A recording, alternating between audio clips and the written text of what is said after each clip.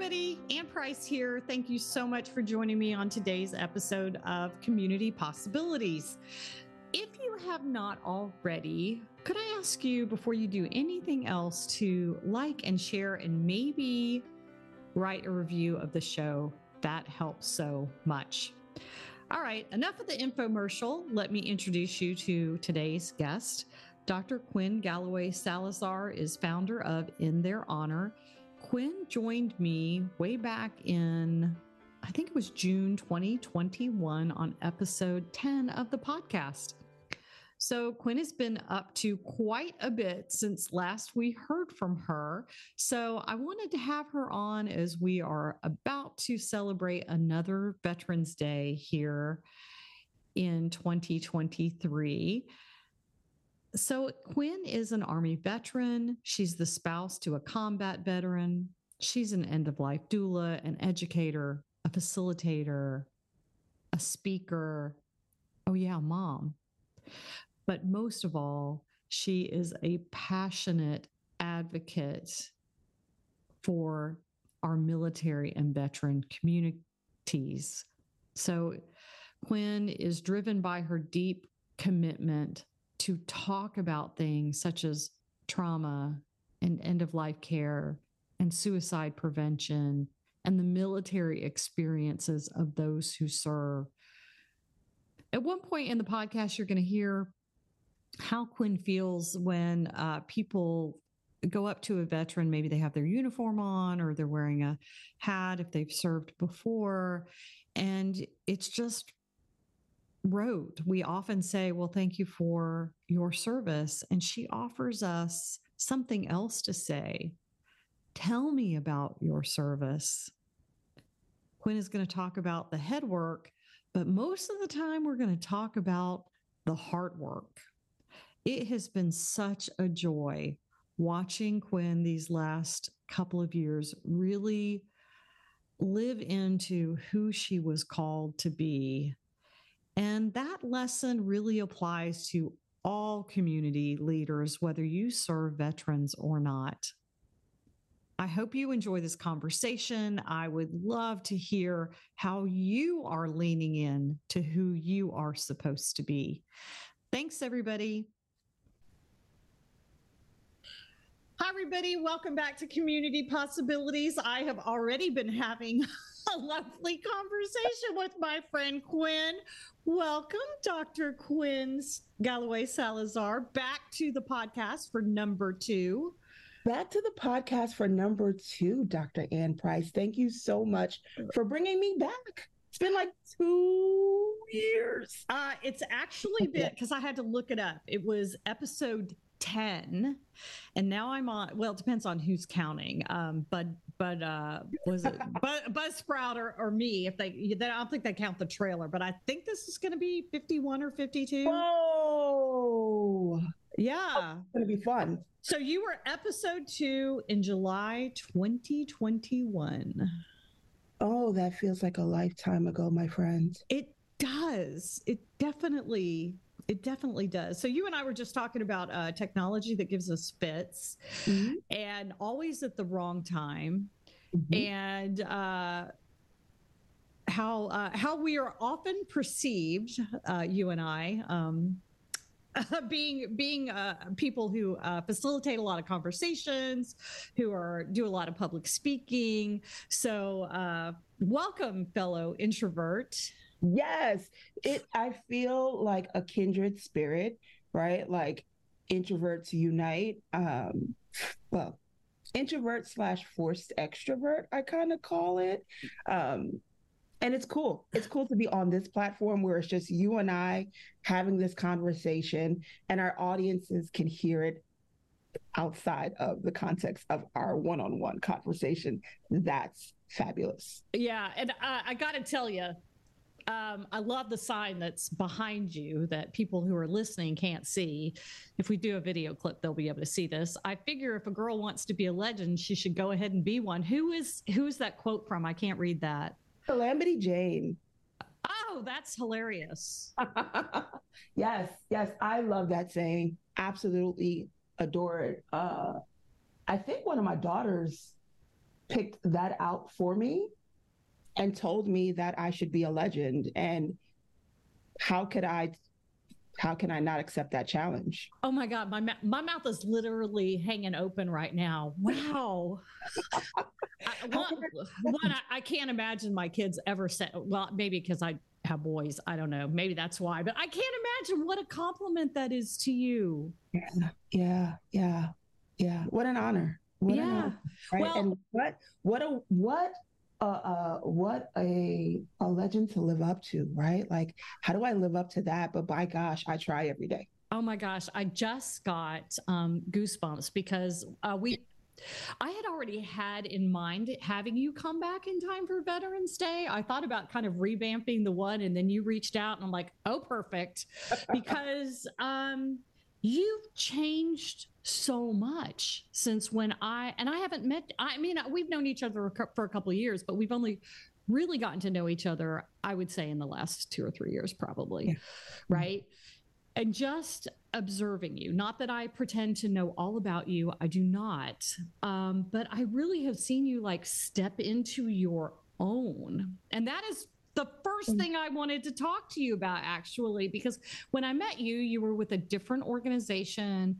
You were about to, I think, or you had just gone out on your own, but you were still like feeling all the feels and not sure and wasn't even sure what the business was going to look like, what you were actually going to do for a living. And I have seen like a complete transformation. And just so you know, my friend, when I spoke the other day at the Grant Professionals Association, and I'm always a nervous Nelly. I'm always a nervous wreck. This is what you and I were talking about. People never see that, but I was. Right. I thought about you. I pictured you on the stage. I pictured you where your pastor asked you to preach to the church. On Mother's Day. On Mother's Day, because he wasn't going to be there. I think one of his kids was graduating from college, is what I want to say. He was graduating from his master's program. Oh, there you go. There you go. Yeah, and I could picture you like up on stage totally owning it, because nobody owns a room, big or small, like you do, friend. So I just want to kind of talk about that, like, and maybe, you know, I always ask that question. And for people who haven't listened to episode 10, go back and listen to episode 10, because I asked you that question, but I'm going to ask you the question again for people who didn't listen or probably won't go back and listen. How did you come to be who you are? Because you are still becoming. That's what I see in you. And that's what this podcast is all about, community leaders. So who are you and who are you becoming? Yeah, who am I? I love to speak from the space, and I tell people all the time, do you want the heart or do you want the head? So when folks say we want the heart, I'm like, that's my jam. Let's talk about that. So who am I? I'm Qwynn Galloway Salazar. I am an Army veteran. I'm a spouse to a retired combat veteran. I'm a mom, I'm a sister, I'm a daughter, I'm a friend, I'm a confidant, I'm a champion for all things military and veteran community related. To be quite honest, I tell this joke. It's not a joke, it's actually a true story. When I got out of the military, I had this idea that I was going to chuck that uniform to the side and never do anything remotely close to serving in a capacity dealing with people in uniforms. And it has been 20 plus years that I have been in this space. And it's been an honor of a lifetime. Truly who I am to the core is a person that loves to serve. I love to serve my community. I love to serve people. I love to just, when I wake up every morning, I am filled with what is my purpose for this day? And that is truly how I lead my life.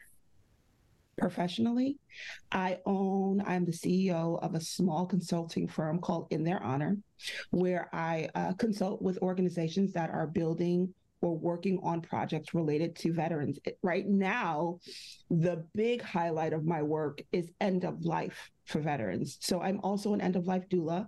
I listened to our podcast last night, and I said at the end of our podcast, I had just shared, I just became an end-of-life doula. And so what does that mean in short? It means that I companion veterans and their caregivers and their loved ones at the end of life, right? That's where that started, but truly where it has like taken a life of its own is I do that work and teach end of life professionals and communities how to doula and how to journey with veterans along their life's continuums. So I have to say, like, and I just carved that up in a nutshell.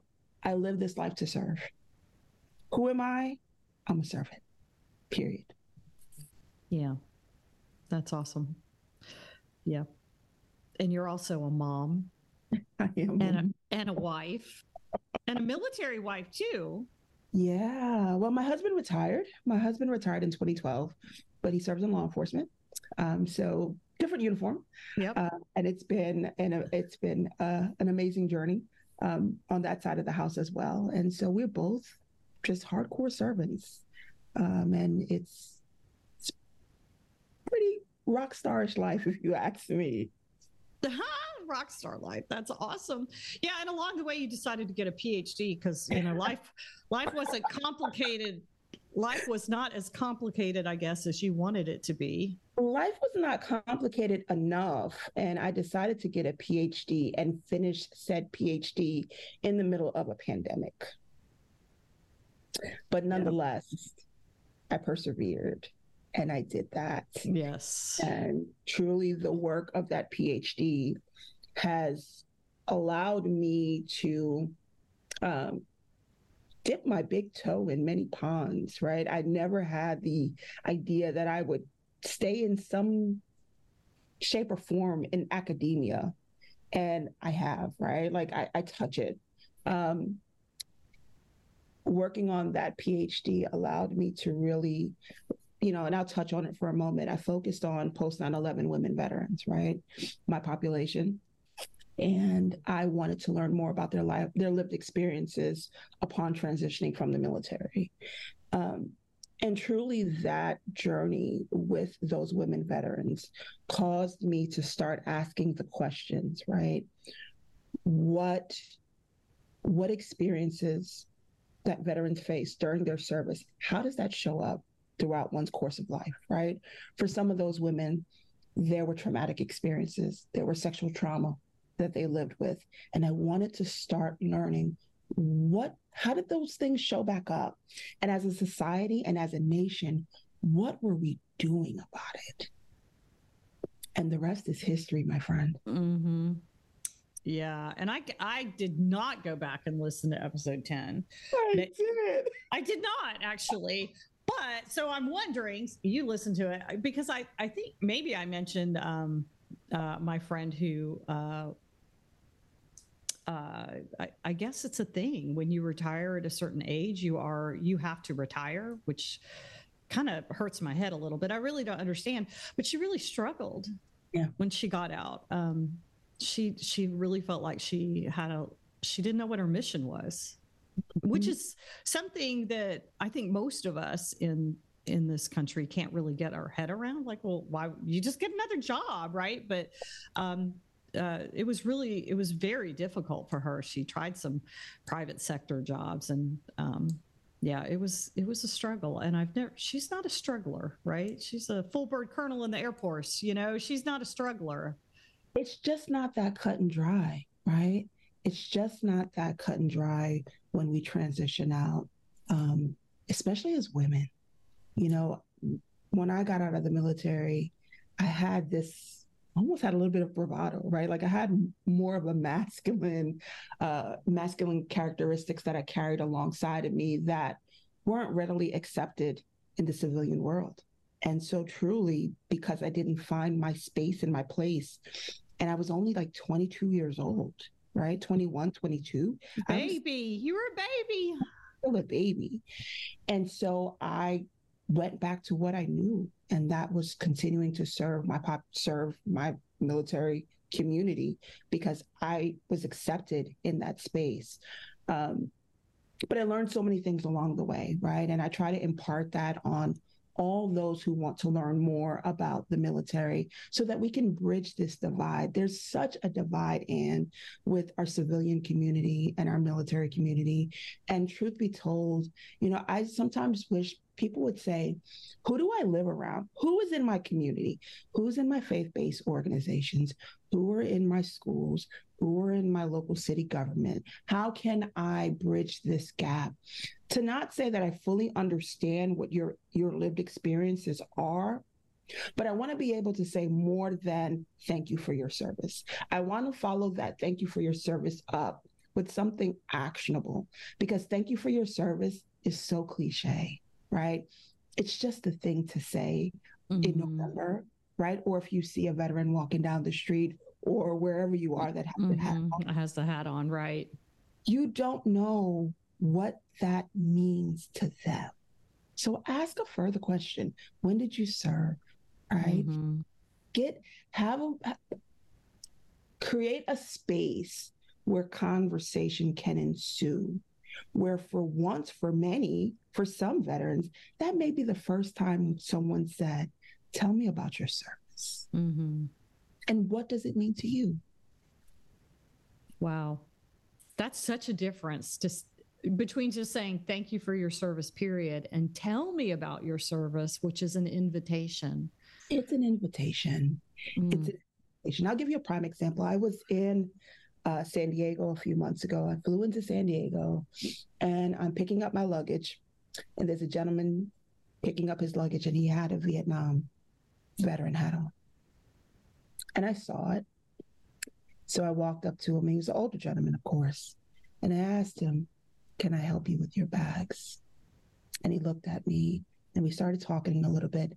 And then I said to him, welcome home. Oh, Qwynn, you're killing me. You're killing me. Because anybody who knows their history knows that generation did not feel welcomed home. And he just had this look on his face, right? I didn't have to say anything else. There was nothing else to say. He was seen. He was felt. His service was acknowledged. And I went on my merry way, and so did he. But take it a step further than just saying thank you for your service. Just one step. You'd be amazed at what you can do to bridge that divide. Well, folks, this is exactly why you need to have Dr. Qwynn as your keynote speaker, because she went straight to the heart. Oh my God, you're killing me, girl. All right, so when last we left you in episode 10, you had just left your job at the technical center, and I'm going to get the whole name wrong if I try, and to start In Your Honor. Yeah. So tell us a little bit more about In Your Honor. You talked about being an end-of-life doula. I think still there are a lot of people that are like, huh, what? Because they know about like baby doula. Yeah. Right. So what kinds of services do you provide? I know you've been doing a lot of speaking in the last probably 2 years since we've talked. So and then don't give away the byline yet, because then we're going to talk about your new thing, right? So let's talk generally before we get specific. Sure thing. So 2021, I was ending my role as the co-director of SAMHSA's Service Member Veterans and Their Families Technical Assistance Center. I know that's a mouthful. That is a mouthful. That's why I didn't even try, because I'd already flipped the page. It's such a mouthful. And so what was happening at that time, and we're talking about this was in the midst of the pandemic, I was trying to finish up my PhD. My dad was ill, and I was just like caregiving, doing all these things. And I realized there was something else, right? Like there was something else that I was supposed to be doing. And so I resigned from this position. And quite honestly, I had been working my tail off for that position for 10 years prior to that. I knew that I wanted to be in that position before I was even in that position years ago. So I grieved, to be honest with you, when I left that position. Um, but I started in their honor as a passion project in my community. I was a volunteer at a hospice, and I was companioning veterans at the end of their lives. And I started hearing these stories, right? I think for me, the space that I came into was one of safety and security and a landing pod for veterans that were dying to be vulnerable with some of their lived experiences. And so, what I didn't realize at the time, this small project in Gwinnett County was going to turn into this national conversation. In my mind, and I thought we were doing all the things to support veterans through the life continuum, right? And not to say that we're not, but I thought that we were doing a lot more. I thought these conversations were happening. Just because I am comfortable with having conversations about death and dying, I realize that the majority of the planet it's not. Exactly. Right? Not the majority of our country, but really the majority of our planet. We know that having conversations about death and dying is like maybe number one or number two in terms of the things that people fear to do. But I wanted to start having these conversations because I knew that there were many of my siblings in arms that were dying with this guilt, with internal injuries. When I say internal, I mean of the heart and of the mind. And I wanted to start and spark a movement where there was engagement, dialogue, and conversations about what do we do as a community. We all play a role in caring for veterans and saying thank you for your service, because these men and women have raised their right hands to, serve and protect at any cost. So what are the things that we can do as a community and as a nation to support them, not just at the end of life, but through the end of life, and to be there to support their loved ones? So before I knew it, I was doing podcasts and keynotes and national platforms. And, we were having conversations about caregiving. We skipped over the death and dying process, and now we're talking about survivorship. And I'm like, whoa, you become a survivor because someone died. Let's call it what it is. And let's talk about what can we do to support people that are dying. It shouldn't just be a medical experience. It's a human experience. Yeah. Connecting experience that brings us all together as a community. Yeah. I got to tell you, what is coming up for me is remembering, and you have to tell me if we talked about this in episode 10, because I don't remember it. Yeah. When my mom died and being there at that moment. Okay, you're shaking your head, so I guess I didn't tell that story, because I'm probably one of those people who was always afraid of being in the room. Like, what does that look like? What does that feel like? My mom fell and hit her head, and she was on blood thinners.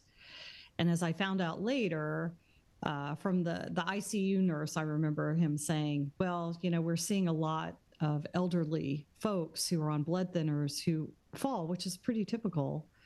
And we're not quite sure, because mom was definitely pretty with it. So we're not sure if she, tripped over, maybe because she was on oxygen. So whether or not she tripped over the cord or if the alarm went off in the middle of the night, we're not quite sure. My sister found her that morning, but it became pretty clear that she was dying. I mean, that when we got there, when my husband and I got to the hospital, I remember she looked at me and she asked me about the last book of Outlander series and what I thought of the ending, right? So we had this whole conversation. She looked at my husband and she goes, wow, Dan, you've lost a lot of weight, right? And then she slipped into a coma. And over those next couple of days, I mean, my sister is a nurse, so she knew what was going on probably before the rest of us. Right. Hospice did come in.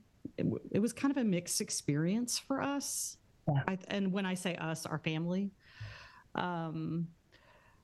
But anyway, I could see what was happening and get my head around it, get myself a little prepared. But I remember looking at her, watching her breath and watching it slow down and knowing that moment was close. Right. So I went and held her hand. Yeah. I prayed for her. My nephew, who I hadn't seen in a long time, was in the room. He came over and we prayed with her. And Qwynn, it was the most beautiful moment. Yeah. It was precious and sacred. And I'm so glad I was there. And I don't fear death like I did before. Absolutely. So that's what's coming to mind for me.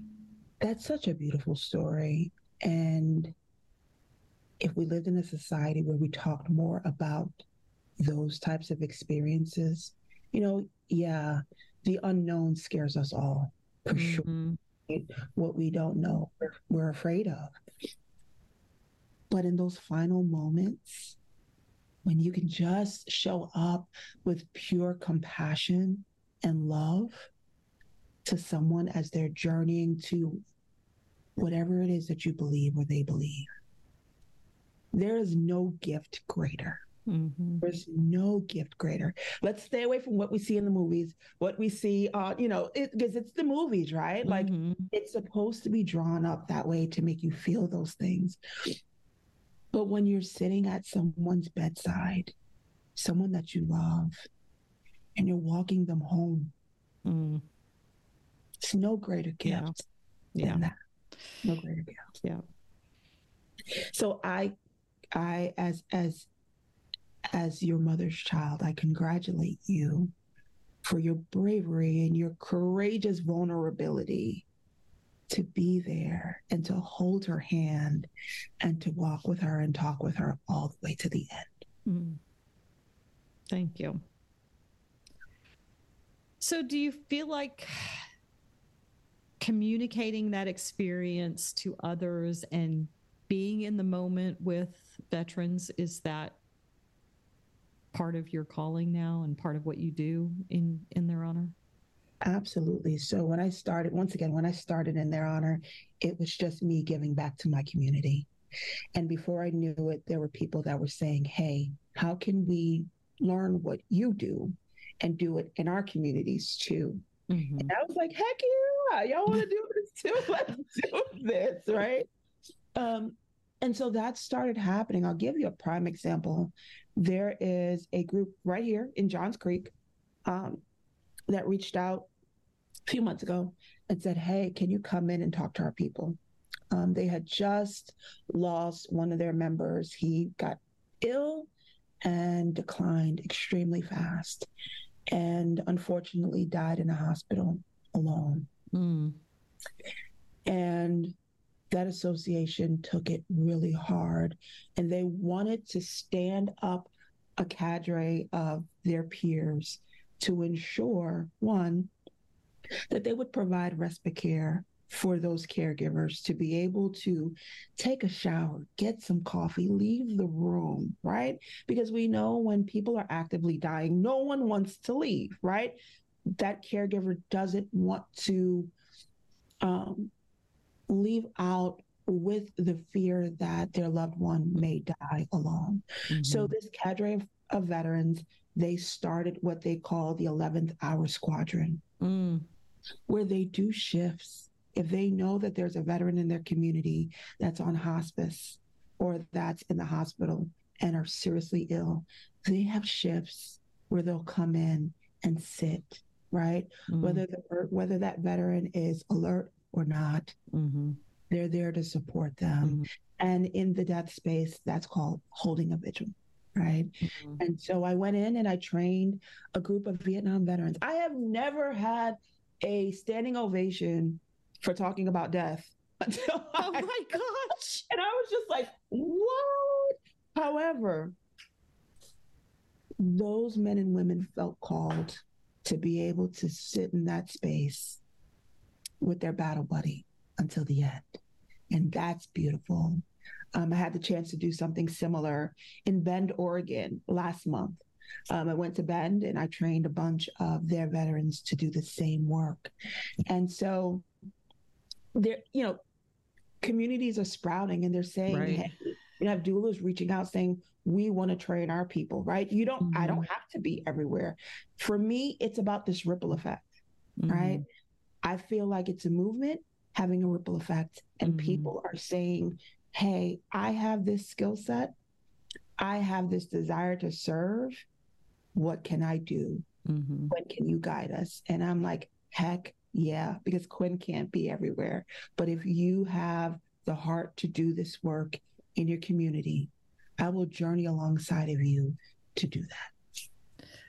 Well, speaking of spreading it around and ripple effect, let's talk about Qwynn as a TV star. No, I'm kidding. Not TV star, but you did get flown to California recently. I believe, was it California? It was California, right? Right.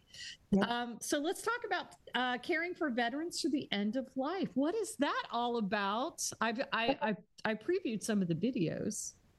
Caring for veterans through the end of life is a collection. At first, we called it a series, but we felt it needed a different title. It needed to be a collection. How that was birthed, I had the opportunity to partner with an organization, an amazing organization called the Psych Armor Institute.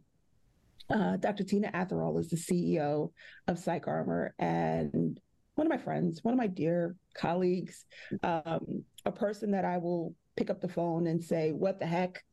And in a what the heck moment a few years ago, it was, why aren't we having these conversations about death, Tina Atherall? Right? And I was going on and on in this tizzy, primarily because one of my mentors who had been diagnosed with stage 4 metastatic breast cancer had just recently passed away. And right before she passed away, I had the opportunity to interview her because we wanted to leave a legacy project for her family. And at the end of our conversation, she challenged me to move the needle in end of life work as it related to veterans. And I promised her I would. And so I'm having this conversation with Tina, and I'm like, what's happening?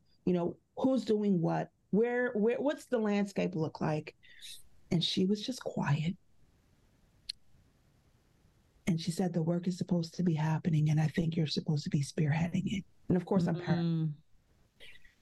And I remember saying, no, I'm doing what I'm supposed to be doing in my community and doing little things, and that's it. And she said, Qwynn, it's so much bigger than that. And so she said, would you be willing to partner with Psych Armor to create and envision what you want to see? And I said, yes. And what was birthed from there was a collection of courses focused on caring for veterans through the end of life. The first one launched, I think, in August, just this August 2023. And it was focused on compassionate communities and what communities needed to know about veterans that were dying. And the second one launched last month, and it was focused on healthcare providers. What did healthcare providers need to know? And then the third one just launched last week on November 1st. It's specifically for caregivers and their loved ones. And the beauty about each course, Anne, each of the courses come with guidebooks. I like to call them journals or workbooks, and it allows that participant to look at these prompts and journal their thoughts, right? I didn't want it to be quizzes and academic tests. Right. I really wanted the essence of these courses to tug at the heart. And I think it does just that. So you have the courses with content, you have stories infused in all of the courses of actual veterans that I've worked with. And then you have these vignettes of end-of-life professionals, right? My trusted advisors that worked with me in this project to share their experiences. So we have from a hospice chaplain all the way to a hospice physician, doulas, social workers, and all in between that are sharing their expertise in their work along this journey. So it is chock full of education, head work, but also heart work. I cannot say enough. It's a beautiful compilation of courses that are mini courses designed to just give you a taste of what this work is and how you can be a champion, wherever you are, to honor the lives of veterans. I have so many follow-up questions. Like, did you develop the script? Did you develop the workbooks? I mean, and I wrote. What? Because I've been working on a course for evaluation for nonprofit or non-evaluators for at least a year and a half, and I'm still not done. So I'm trying to wrap my head around, like, oh my God, all the work. So talk about how the sausage was made, just for my own personal, just my own personal learning. But then talk a little bit more about who is it for? Yeah. How can people access it? Does it cost any money? All of those things. Absolutely. So answer my selfish question first. Your selfish question. Yes. I wrote the script. I wrote all of the prompts in all of the workbooks. The amazing team at Psych Armor came in with their great degrees of creativity, ensuring that the layout and the design that I envisioned, because I had a vision on how I wanted the course to feel, they laid it out to the T, right? From the colors to the fonts to just everything that's in those courses. Every bit was intentional, because the goal was, we didn't want people to view those courses and feel a level of sterile, right? We wanted it to be inviting. We wanted it to be engaging. We wanted it to be heart-centered work. And that's just what it turned out to be. I had no idea that I could script. I had no idea that I could write journals. I had no idea that I could go into a studio and record, right? Like, I had no idea that I could do those things. But I think I was able to do those things, and because I was called to do those things, right? I never went to school for those things. It just organically came to be because it was supposed to be. And so when you ask, and it took a year, right? I wrote every day. For a year. And then my lovely friend, Dr. Heidi Kraft, she's at Psych Armor. We worked through the script to make sure that it flowed just beautifully. And it did. And we had an illustrator, and we had post-production teams doing all this work to make everything just beautiful. And it came out, it surpassed my wildest dreams, because I wanted the courses are for everyone. I wanted those who truly saw the courses to stay with it, to stay in the course, to feel that it was a journey that they were going through. And I think that collectively we were able to attain that. So the courses are for anyone. Yes, they are split up into three. One, once again, that's for communities. One, that's for healthcare providers. And the third, which is for caregivers and loved ones. But truly, you can take all of them and learn a piece within each one. They're completely free. They're free. Oh my gosh. No costs to anyone, no cost. And what's really cool, when you're done with each course, you get this beautiful certificate. You get certificates for each one, right? Which is awesome. They're on the Psych Armor Institute's platform, and I'm sure, I think I've sent you the link. If you could just roll in the link. I absolutely will. And it's each course is it's no more than 20 minutes. They're micro courses. So they're not courses that will take you a day and a half to complete. They're short. Each course gives you 5 things that you should know, right? Not a plethora of things that you should know, but 5 core things that you should know as you begin journeying with veterans through the end of their lives. Well, congratulations. Thank you. Yes. And I have to say it, my advisors, right? I have one advisor, and I didn't share this the very first time you and I started the first podcast because I really wasn't out, so to speak, having these broad conversations about death and dying. One of my trusted advisors, we've been friends since I was 6 and she was 7. And when we were kids, we used to play this game because people say, how did you end up in death and dying? And what sparked your interest in death and dying? Truth be told, when we were 6 and 7 years old, we played this game where one of us played dead and the other one was the funeral director. And we would do each other's makeup. And we had this whole thing figured out. And she ended up becoming a hospice social worker. And when I got off of active duty, I did a stint. I did a shadowing at a funeral home because I contemplated going to mortuary school. So all these years later, when I decided to become a doula, I reached back out to her and I said, hey, I need you to walk with me for a little bit. I need you to teach me some things. And when this project started, she was one of the very first ones that I said, work with me on this project, right? So there's each one of my trusted advisors have journeyed some piece of this landscape with me. But thinking about her, we were kids and we were compassionate and had this understanding about death and dying at such a young age. It was almost like this work called us. We didn't set forth to do this work. It picked us. And so it's just, I have to share that because when you connect the dots looking backwards, that's when life begins to make sense. So often we want to do this and see this, but it's when I say this, because of course the audience can't see it, but looking straight ahead. Right? But when you look back, what were those things that excited you as a kid? What were those populations that you loved? In high school, Anne, and you've met me, I'm almost 6 foot tall. Every sports team thought that they were going to get me. What did I do as extracurricular?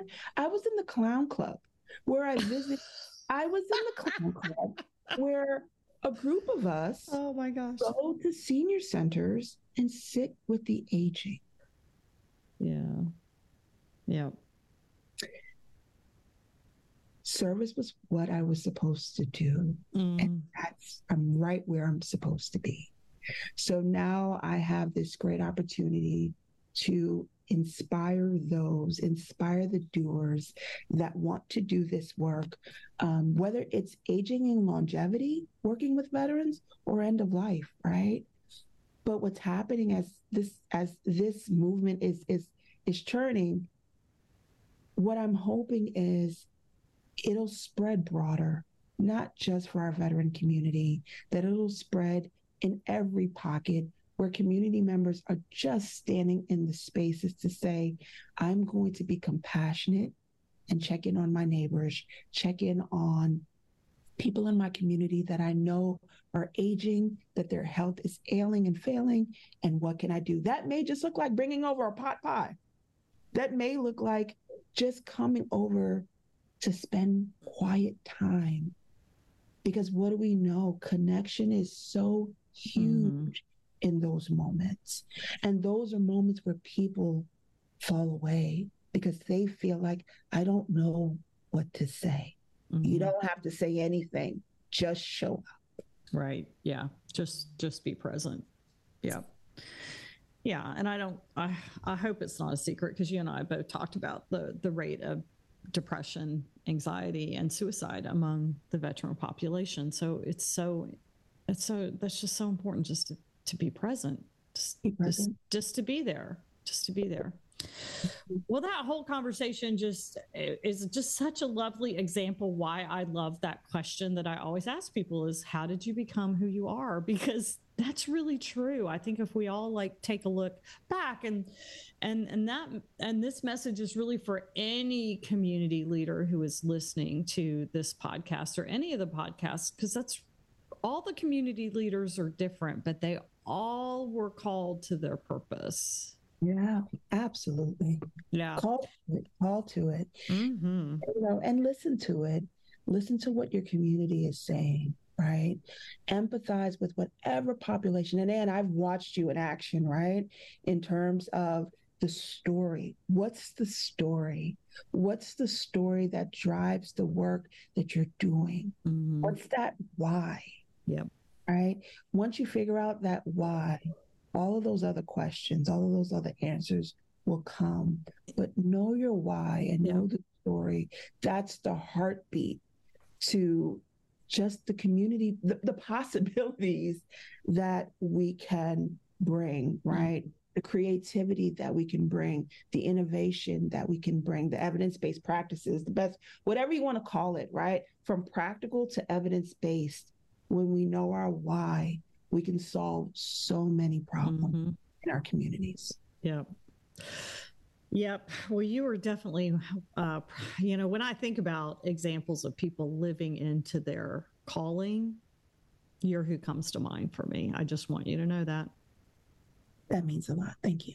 I mean it sincerely. I thought about you last, what was it, Friday morning when I was speaking? Yeah, Friday morning. I'm like, I can see Qwynn. She would be stepping into her power. She would be speaking to her truth. And I called you to mind, girl.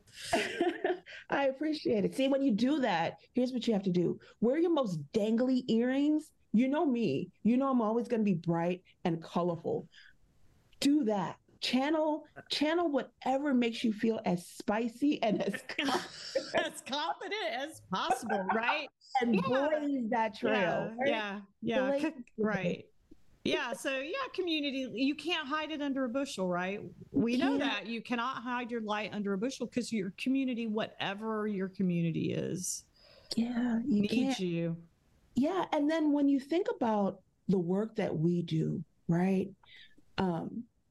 I laugh. I remember when you and I first started working together, we were pulling off an evaluation conference, and it was like fingernails on a chalkboard. Like people were just like, "What? We have to do an evaluation conference?"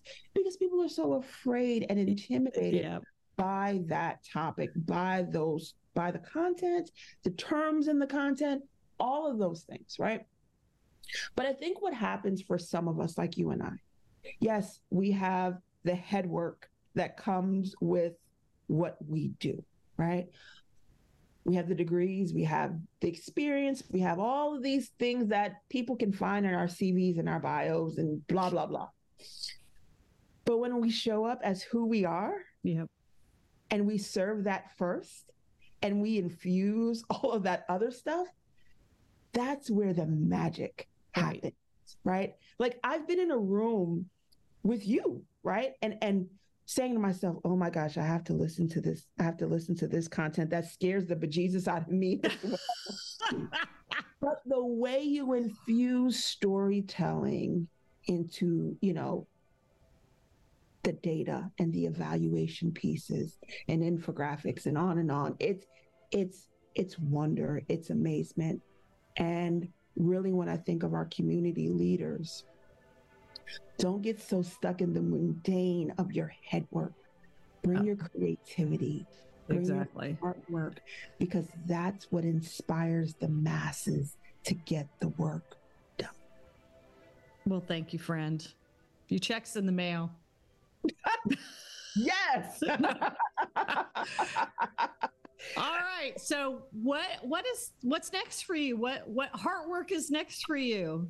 Or are you taking a break from your movie career in California? Or no, I know you're not. What's on your plate? No breaks. It's almost 2024. It is almost 2024. I have taken on a new client to be their creative advisor on several military related projects. So I'm a huge Disney fan. And so that's the other piece, right?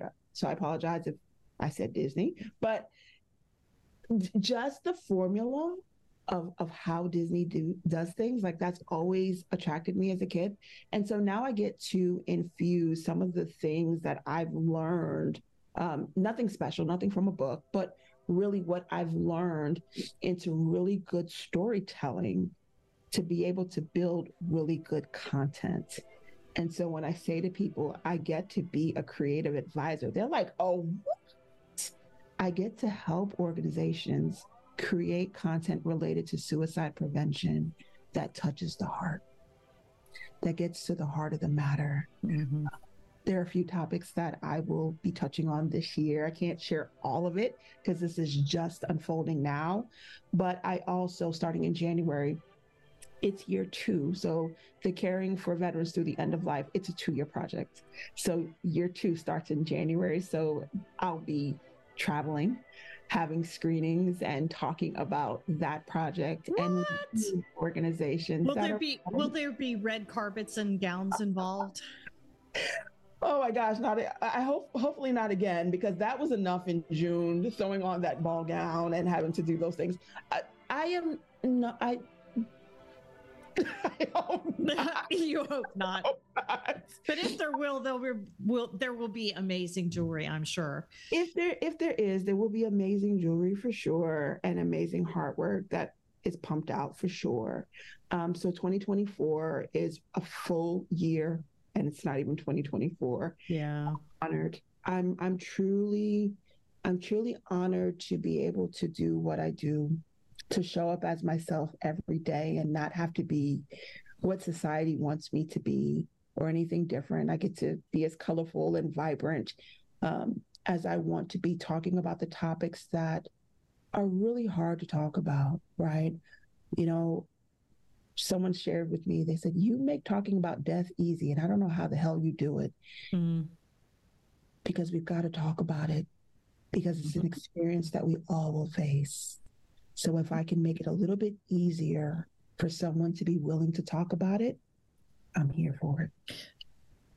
Well, as we come to a close, my friend, I want to ask you a question. I'll give you the opportunity to change your answer. Uh-oh. When you look to the future, what community possibilities do you see?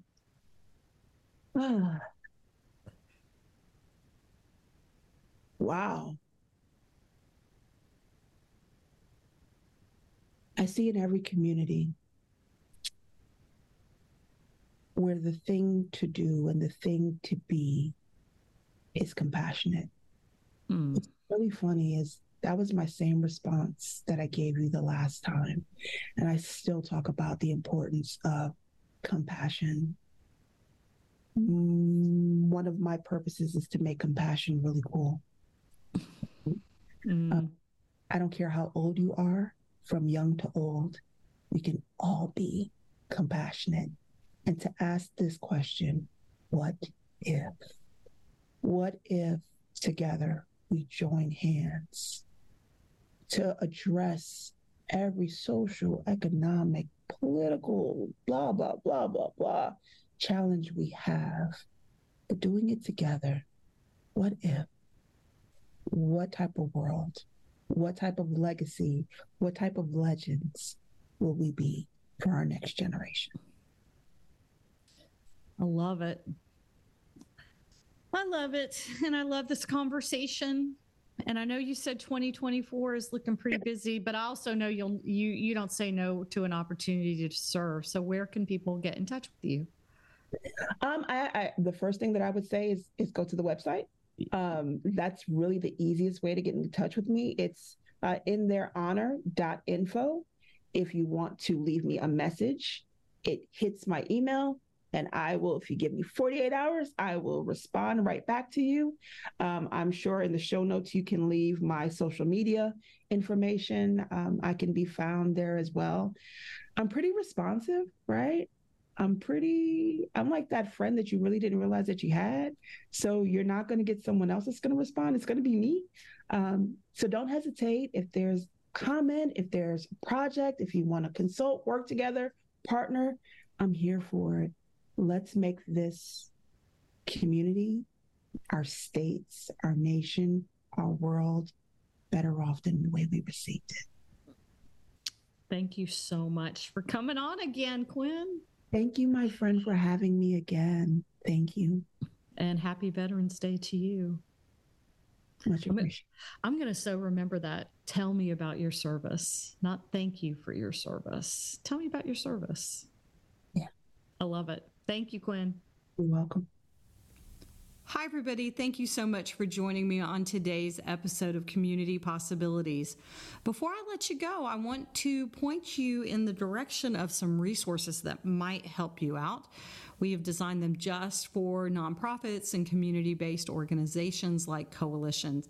So if you go to the website, communityevaluationsolutions.com/resources, you're going to find a brand new logic model template, a theory of change template, a coalition assessment, and a mini course designed to help you share your data to tell your story. So there's lots more there. I hope you check it out. I hope it's helpful. One thing you could do to help me out, if you would be so kind, is to leave a review and maybe share an episode. Those likes, those shares, those written reviews really help us get in more ears. And oh my gosh, I totally forgot to remind you that my book with Susan Wolf is out. It's called A Guidebook to Community Consulting, a Collaborative Approach. So lots of resources, lots of things going on here at Community Evaluation Solutions. Hope you have a good week, everybody. We'll see you next time.